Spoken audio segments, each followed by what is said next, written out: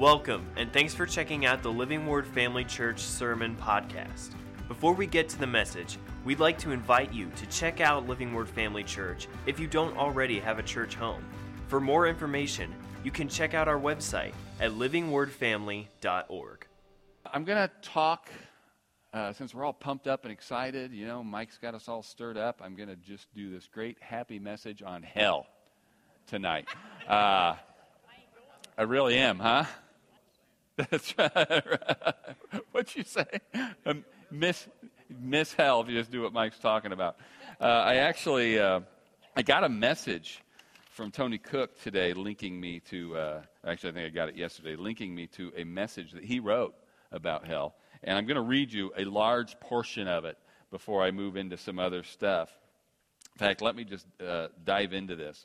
And this is all Tony Cook until I tell you I'm done reading Tony Cook. And I'm going to try to read this fast, so listen fast. If a bridge is out and someone puts up a sign informing me of that, is that a negative thing? Does a person really love me if he sees me heading toward a catastrophe and neglects to warn me? Make no mistake about it, the calling and assignment of a minister is to proclaim the gospel, the good news of Jesus Christ. Jesus directs his original disciples, go into all the world and preach the good news to everyone. In the very next verse, though, is most sobering. Jesus proceeds to say, anyone who believes and is baptized will be saved, but anyone who refuses to believe will be condemned. We all rejoice over the gospel. That is our message. For God so loved the world that he gave his one and only Son, so that everyone who believes in him will not perish, but have eternal life. That is good news indeed, but did Jesus muddy the waters when he also brought up the fate of those who reject the gospel? If we encourage people to follow Jesus and to study his words, they are going to hear several warnings from his very lips. For example, Jesus told a gripping story about a man who went to hell. In that story, the man pleads for Abraham to send a messenger to his father's home. For I have 5 brothers, he said, and I want him to warn them so that they don't end up in this place of torment. I need to stop here just for a second. This isn't Tony now, this is me. The story of the rich man and Lazarus, you remember that from the Gospels, right? Very important to know. I am firmly convinced that that's not a parable. Every time Jesus told a parable, it says, then Jesus told this parable. And he would say, a certain man, a certain woman. In this, it says, he began to tell the disciples, and he says nothing about a parable, and he names a guy. He doesn't say a certain man. He says Lazarus. And it talks about the rich man and Lazarus in a very real situation in the afterlife where they could see one another. Here's Lazarus enjoying the presence of Abraham's bosom, and then here's the rich man in hell. And he says, I'm tormented by these flames. Send Lazarus over here to cool my tongue. Let him dip his finger in water and cool my tongue. Please, let somebody go back and warn my brothers. I don't want them to come to this place. So Jesus is affirming that hell is a place of torment and that it's a real place. Now, back to Tony. Stern words came from the mouth of Jesus when he said, don't be afraid of those who want to kill your body. They cannot touch your soul. Fear only God, who can destroy both soul and body in hell. Jesus issued another warning in Matthew chapter 11, and you, Capernaum, will you be exalted to heaven? You will be brought down to Hades. For if the mighty works done in you had been done in Sodom, it would have remained until this day. But I tell you, it will be more tolerable on the day of judgment for the land of Sodom than for you. These are just a few of the warnings Jesus issued to those who rejected God. As a matter of fact, Jesus said more about hell than any other person in the Bible. And yet, he was and is the greatest expression of love ever known or revealed to man. Vance Havner relates, when I pastored a country church, a farmer didn't like the sermons I preached on hell. He said, preach about the meek and lowly Jesus. I said, that's where I got my information about hell. Was Jesus just selling fire insurance? Did Jesus threaten people in a way that is contrary to the gospel or the love of God? No. True love warns people if it sees them heading toward destruction. Unfortunately, some grew up in a church setting that was predominantly negative, and seemingly at every message was one of turn or burn. Others have expressed that they were constantly beat over the head about their sins and were continually condemned from the pulpit. That is regrettable, and it is certainly not what I'm advocating. People need to be loved, encouraged, edified, comforted. People need to be fed the good word of God. However, we must not go from one ditch, from one extreme to another. If we have seen inappropriate and imbalanced presentations of hell, this does not give us permission to ignore and omit what the New Testament actually teaches about it. Let's explore a few examples from Paul's ministry in the book of Acts. For example, Paul is preaching in the synagogue in Antioch, Pisidia. I encourage you to read this entire message, but the good news he presents is clear. Brothers, listen, we are here to proclaim that through this man Jesus there is forgiveness for your sins. Everyone who believes in him is declared right with God, something the law of Moses could never do. Some believed, but eventually others rejected Paul's message and actually opposed him. Consider the response. Then Paul and Barnabas spoke out boldly and declared, it was necessary that we first preach the word of God to you Jews. But since you have rejected it and judged yourselves unworthy of eternal life, we will offer it to the Gentiles. Let's skip down here. Another example from Paul's ministry in Acts involves a Roman government official named Felix. You guys probably remember this. We were there not too long ago. This leader had some knowledge about the way, and Paul's conversation with him and his wife is very interesting. A few days later, Felix came back with his wife Drusilla, who was Jewish. Sending for Paul, they listened as he told them about faith in Jesus Christ, as he reasoned with them about righteousness and self-control and the coming day of judgment. Felix became frightened. Go away for now, he replied. When it is more convenient, I'll call for you again. Isn't it interesting that Paul's overall topic of conversation was about faith in Christ, and that this conversation eventually led to him discussing the coming day of judgment? Again, I don't think that Paul was threatening Felix, but he was telling him the truth. All that Paul told him pertained to faith in Christ. I propose that Paul makes it very clear he felt a strong duty to warn. We can see this in two statements he makes regarding the blood of others. Consider these two statements he makes. But when they opposed and insulted him, Paul shook the dust from his clothes and said, your blood is upon your own heads. I am innocent. That was in Acts chapter 18. In Acts 20, he says, therefore I testify to you to this day that I am innocent of the blood of all men, for I have not shunned to declare to you the whole counsel of God. To the modern reader, I'm just about to wrap this up. To the modern reader, the terminology Paul uses might seem very strange. What does he mean when he says that he is innocent of the blood of others? To appreciate Paul's perspective, it is helpful to consider what God communicated to the prophet Ezekiel about his duty to warn. This will be familiar to you too. Son of man, this is from Ezekiel, I have made you a watchman for the house of Israel. Therefore, hear a word from my mouth, and give them warning from me. When I say to the wicked, you shall surely die, and you give him no warning, nor speak to warn the wicked from his wicked way to save his life, that same wicked man shall die in his iniquity, but his blood I will require at your hand. Yet if you warn the wicked, and he does not turn from his wickedness, nor from his wicked way, he shall die in his iniquity, but you have delivered your soul. The same principle is reiterated later on in Ezekiel, and Paul applied this same principle of responsibility to himself and his own ministry. Then he goes on to share what many of you have heard, and you can look this up on your own for the sake of time. He shares, Brother Hagin had an experience where he believes that he saw hell personally, actually went there when he died, and was brought back. But now I'm going to end up this with several quotes from very famous ministers about the subject of hell. William Booth, who is, of course, the founder of the Salvation Army, said this. This may be my favorite one, and I'm going to start with it. Most Christian ministries would like to send their recruits to Bible college for 5 years. I would like to send our recruits to hell for 5 minutes. That would do more than anything else to prepare them for a lifetime of compassionate ministry. William Booth also said, I consider that the chief dangers which confront the coming century will be religion without the Holy Ghost, Christianity without Christ, forgiveness without repentance, salvation without regeneration, politics without God, and heaven without hell. Spurgeon, I got 3 Spurgeon quotes here. The first one is this. It is a very remarkable fact that no inspired preacher of whom we have any record ever uttered such terrible words concerning the destiny of the lost as our Lord Jesus Christ. Here's another great Spurgeon quote. If sinners be damned, at least let them leap to hell over our dead bodies. And if they perish, let them perish with our arms wrapped about their knees, imploring them to stay. If hell must be filled, let it be filled in the teeth of our exertions, and let no one go unwarned and unprayed for. Spurgeon, another final one from Spurgeon here. Think lightly of hell, and you will think lightly of the cross.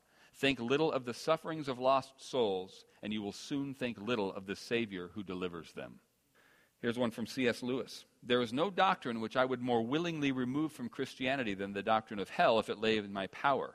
But it has the full support of Scripture, and especially of our Lord's own words. It has always been held by the Christian church, and it has the support of reason. Warren Wiersbe said this. A group of servicemen asked their new chaplain if he believed in real hell for lost sinners, and he smiled and told them that he did not. "Then you are wasting our time," the men replied. "If there is no hell, we don't need you. And if there is a hell, you are leading us astray. Either way, we are better off without you." And Billy Graham said, "No one spoke more about hell than Jesus did. And the hell he came to save men from was not only a hell on earth, it was something to come." And finally, a longer one from Greg Laurie. "Many people have reacted to the hellfire and brimstone preaching, as it is called, and said, 'Well, I don't like that kind of preaching.' But frankly, I can't remember the last time I heard a hellfire and brimstone preacher. We've swung so far to the other side that we've lost sight of the importance of what Scripture says, that we need to warn some, and they need to know there are consequences for their sin. To leave that out is to do them a disservice, and it is to fail to declare the whole counsel of God. We certainly shouldn't do it in a gleeful manner, but with compassion and love, and warning them that the last thing God wants is for any person created in his image to end up separated from him in this place called hell." Isn't that good stuff? Now, in light of that, I want to share with you, I'll read to you a longish portion of Scripture. It's not long, but it is Psalm 34. And then we'll move to some remarks and some shorter passages, all right? Are you still with me? Psalm 34. And you're going to think, what's this? Doesn't have anything to do with hell, but it does. Psalm 34, a lot of this can be very familiar to you. There's songs in Psalm 34. "I will bless the Lord at all times." I'm beginning in verse 1. "His praise shall continually be in my mouth. My soul shall make its boast in the Lord. The humble shall hear of it and be glad. Oh, magnify the Lord with me, and let us exalt his name together. I sought the Lord, and he heard me, and delivered me from all my fears. They looked to him and were radiant. Their faces were not ashamed. This poor man cried out, and the Lord heard him, and saved him out of all his troubles. The angel of the Lord encamps around all around those who fear him, and delivers them. Oh, taste and see that the Lord is good. Blessed is the man who trusts in him. Oh, fear the Lord, you his saints. There is no want to those who hear him. The young lions lack and suffer hunger, but those who seek the Lord shall not lack any good thing. Come, you children, listen to me. I will teach you the fear of the Lord. Who is the man who desires life and loves many days, that he may see good? Keep your tongue from evil and your lips from speaking deceit. Depart from evil and do good. Seek peace and pursue it. The eyes of the Lord are on the righteous, and his ears are open to their cry. The face of the Lord is against those who do evil, to cut off the remembrance of them from the earth." Man, you got this beautiful, all this language that just gets you excited about how good God is, and there's right there in the middle of this a reminder that God is against evil, and he's going to terminate it. "The righteous cry out, and the Lord hears and delivers them out of all their troubles. The Lord is near to those who have a broken heart and saves such as have a contrite spirit. Many are the afflictions of the righteous." That's really important. You should highlight verse 18. "The Lord is near to those who have a broken heart and saves such as have a contrite spirit." That's important to recognize, because he's not just saving and doing good for those whose lives are perfect. That person doesn't exist. What's a super important ingredient to receiving favor of God is that your sin should bother you. Right? Remember back, I think I just referred to this recently, something we read several months ago when we were in the prophets in Ezekiel, when he gets this vision of the men coming into the city to destroy it. Put a mark on the heads of everyone in Jerusalem who sighs and cries over the sin and the wickedness in the city. These people who were there in the midst of all this wickedness, the thing that saved them was just that it bothered them. Okay? So, many are the afflictions of the righteous, verse 19. Many are the afflictions of the righteous, but the Lord delivers him out of them all. He guards all his bones, not one of them is broken. Evil shall slay the wicked, and those who hate the righteous shall be condemned.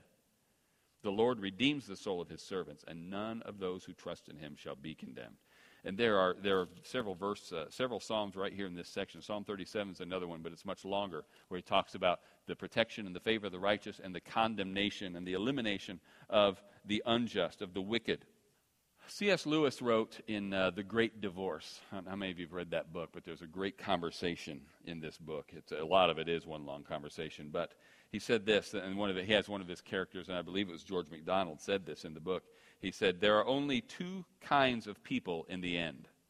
Those who say to God, 'Thy will be done,' and those to whom God says in the end, 'Thy will be done.' All that are in hell choose it.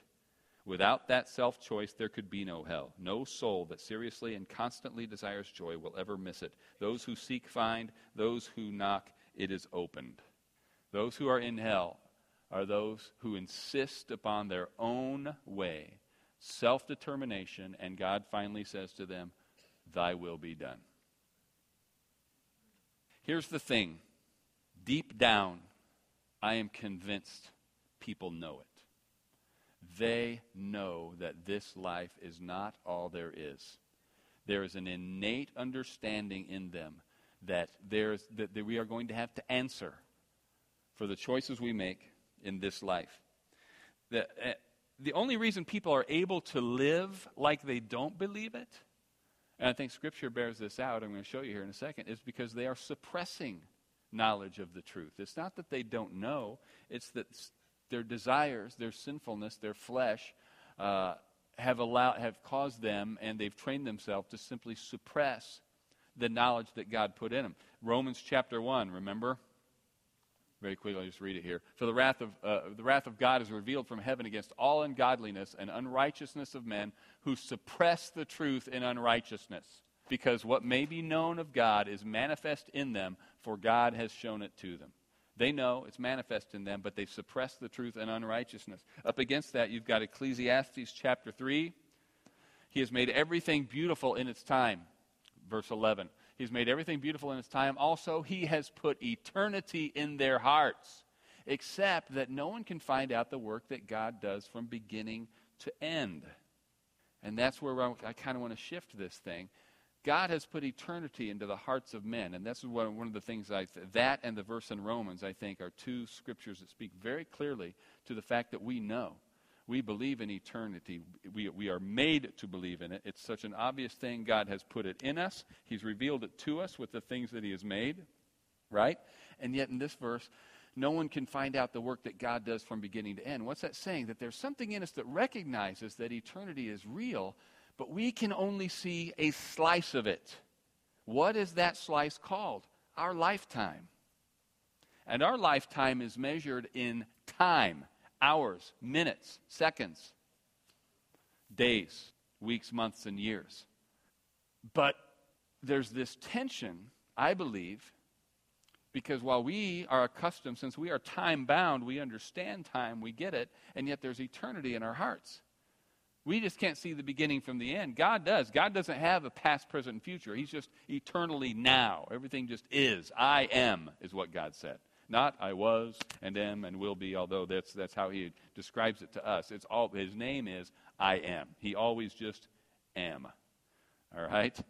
There are, what we discover, though, as we live out this slice of eternity called our lifetimes, and we discover this as we get older, is that life is short. There are dozens of verses in the Bible about that, about the shortness of our lives, the quick passing of time. I'll just read a handful of them to you. I'll just let you throw those up there. It'll save us a little more time. Psalm 144, verse 4, man is like a breath. His days are like a passing shadow.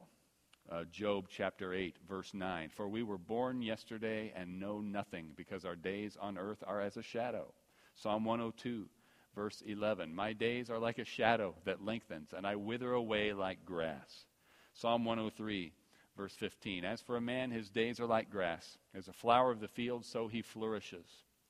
Verse 16, for the wind passes over it, and it is gone, and its place remembers it no more. And James chapter 4, whereas you do not know what will happen tomorrow, for what is your life? It is even a vapor that appears for a little time and then vanishes away. And I'm not trying to depress you. All right? God has promised us a long life, right? With long life, I will satisfy you and show you my salvation. That's good. I did a funeral message not too long ago. Buried the brother of an old friend after I'd buried my old friend 6 months before. This guy, I almost said this kid. He'll always be a kid in my mind. He's 50 years old. And if you think 50 is old, you're really young. 50's young. And this is one of the things the family was lamenting. He was just so young to go. But one of the things I said in this message to a group of what I'm convinced were largely unbelievers is that they wouldn't have been any more ready if he was 80. We fight. Death is something that we just are never prepared for our own or for anybody else's. We can prepare in terms of, hey, I know where I'm going. We don't need to fear it. but it's something we just aren't reconciled to. Why? Because we were made for life. The Bible itself, Jesus describes death as an enemy. Now, it's something we are going to pass through, and death doesn't mean, we don't die a real death. Jesus died the real death. It's the shadow of death that passes over us. But it's still something we have to go through. Barring the return of Christ or the rapture, we are going to die. That's how we get from here to there. But it's not what we were created for. We weren't created for death. We were created for life. So we wrestle against it. I submit to you that it's the same thing with time. We were created for eternity. Right? Here's another great C.S. Lewis quote. Before I get there, we've got this idea, when we talk about the passage of time and how our view of it, our perspective on it changes as we get older. And yet, just like death, time is a universal. It's something that's common to all of us. When you think about that, of the billions of people who have lived and who are living, everybody's going to die. And yet we still mourn and weep and wail. We just can't accept it. And we do. We get over it. We move on. But it's the same thing with time. We're amazed. Let me just go ahead and read this quote. Then I'll save my comments till after it. This is what he says. And this is in his Reflections on the Psalms. This is Lewis again. We are so little reconciled to time that we are even astonished at it. How he's grown, we exclaim. How time flies, as though the universal form of our experience were again and again a novelty. It is as strange as if a fish were repeatedly surprised at the wetness of water. And that would be strange indeed, unless, of course, the fish were destined to become one day a land animal. So you think it's weird that a fish would think, boy, this water's wet. Boy, this water's... You live in water. This is what you're bound in. But if there was something in the fish that just knew this wasn't what he was created for. This is why we react to time the way it is. Wow, where is life going? It's just going faster and faster. The years are spinning by. Where does the time go? Why? Because we were created for eternity. Even though we're bound in time, even though it's all we've ever known, something in us knows we were made for a timeless existence. And where and with whom? In heaven with God. This is who we were created for by the one who created us, for himself. Augustine said, "You've made us for yourselves, and our hearts are restless until they find their rest in you." This is where we are supposed to find ourselves. And that ought to be enough. If you could give somebody a taste of the presence of God and simply say, follow Christ, submit your life to him because it is what you were made for. But that's only part of the gospel message according to Jesus himself. Jesus is the one who said, and those who disbelieve will be damned. It's not a fashionable message in this day and age. Do you really believe in hell? Yes, I do. I am not, as I've told you many times, I've said this many times during an altar call, I'm not interested in slicing and dicing and telling you exactly what hell is like. I can only tell you what Scripture says. But same thing with heaven. I get very uncomfortable. I get hinky when somebody tells me they went to heaven and they saw this. Number one, because no two people ever seem to see the same two things. And partly because I am firmly convinced, I don't have this from the Lord. Maybe I do have this from the Lord. It's something that's so firmly entrenched in my heart that I believe I did get it from the Lord, but I'm not going to say, thus saith the Lord. I'll just put it this way. If heaven is something that you, in your time-bound, finite self, can explain to my time-bound, finite self in such a manner that I can understand it perfectly, then heaven ain't all that. Heaven is so far beyond you and so far beyond me. I think it is at this point in our lives literally indescribable. I think when you see what John writes in the Revelation, what he saw of heaven and Jesus himself, what we are seeing is an effort on the part of John to describe what he saw, but he only has human terms at his disposal. Are they literally pearls? Are the gates really pearls? It doesn't say pearly gates, it says pearls. How big are they? And were they literal pearl? Is the street literal gold? Are the buildings literal jewels? I kind of don't think so. I think he's seeing something. The only way I can do it'd be like, imagine the biggest building you ever saw, only it's made of diamonds and sapphires and beryls and whatever. I think that's all he had at his disposal was just the highest expressions of that humans could understand of beauty. I think it's something bigger and better. I think there are colors that we haven't seen. I've told you before, I think we'll be able to see the entire electromagnetic spectrum. We'll be able to hear things. Certain animals can hear in different frequencies. I think we'll be able to hear it all. I think there's music notes. I think there's things that are quite literally indescribable. I think heaven is better than you can imagine. But I think hell is worse. Is it literal flames that burn you day and night for eternity? I don't know. I'm just saying Jesus used that term for a reason.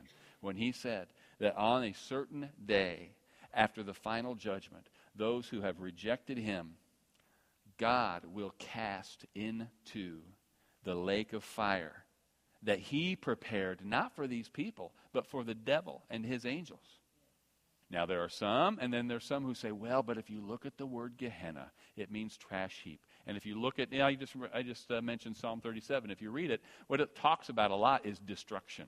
And people will take these verses and say, see, it's not eternal torment, it's annihilation. Personally, I don't think so, because again, the most vivid picture that Jesus paints is with the rich man and Lazarus, and this guy is suffering torment. Second, you weren't made for annihilation either. If you want to get philosophical about it, would it be better to be blinked out of existence rather than be burned alive forever? Yeah, it would, okay? I admit that. It's not what you were made for. You were made to live forever. This is God's desire for you. It's God's desire for me. It's what Jesus died for, to give you eternal life. But he's the only way. And it's not a cheap scare tactic to remind people of the existence of hell. We are to live the gospel and preach the gospel, the whole gospel. And when we talk about the full gospel, we usually mean, hey, we believe in speaking in tongues and healing the sick and prophecy and all this. And yeah, that's part of the full gospel. But part of the full gospel that Jesus specifically told them to preach, those who disbelieve will be damned. It's not God's will for anybody. But he's not going to force anybody to follow him. He's not going to force anybody into hell. But he's going to give them that choice and say to them on that day, your will be done. Is it good news? Is the gospel good news? Yes, it is. But it's going to be bad news for those who reject it. I'm going to read you one final verse here. Psalm 90. Verse 12 says this, so teach us to number our days that we may gain a heart of wisdom. So teach us to number our days. A less poetic version of that verse says, help us to organize our time, make the most of our time. But I think in keeping with the rest of that psalm and certainly with the rest of this message, I think a good way of looking at it is let's appreciate the fact that we don't have an infinite amount of time this side of eternity to do the things that Jesus commanded us to do. He commanded us to preach the gospel, including the message of hell, and we don't have forever to do that. It doesn't mean, let me be clear about this, it doesn't mean that we get out there. I've told you the stories, and many of you remember the campus preacher who would just get out there and you just seem to love telling people that they were going to go to hell for being in a fraternity or a sorority or whatever. Fire was his favorite word. You remember that guy, Todd? Fire! This guy just seemed to revel in it. We shouldn't rejoice in anybody going to hell. And we don't need to open with that. Okay? But if they ask, man, we absolutely cannot be afraid to tell them, yeah, I happen to believe hell is real. And let me tell you why. Because the Jesus that I've been sharing with you is the one who told me about it. He doesn't want that for you. I don't want that for you, but it really is real. Stand up with me. Thanks for listening. We hope that this message encouraged and equipped you in your walk with Christ. Make sure to follow us on Facebook or Instagram to stay updated with what's going on at Living Word Family Church. Have a great day.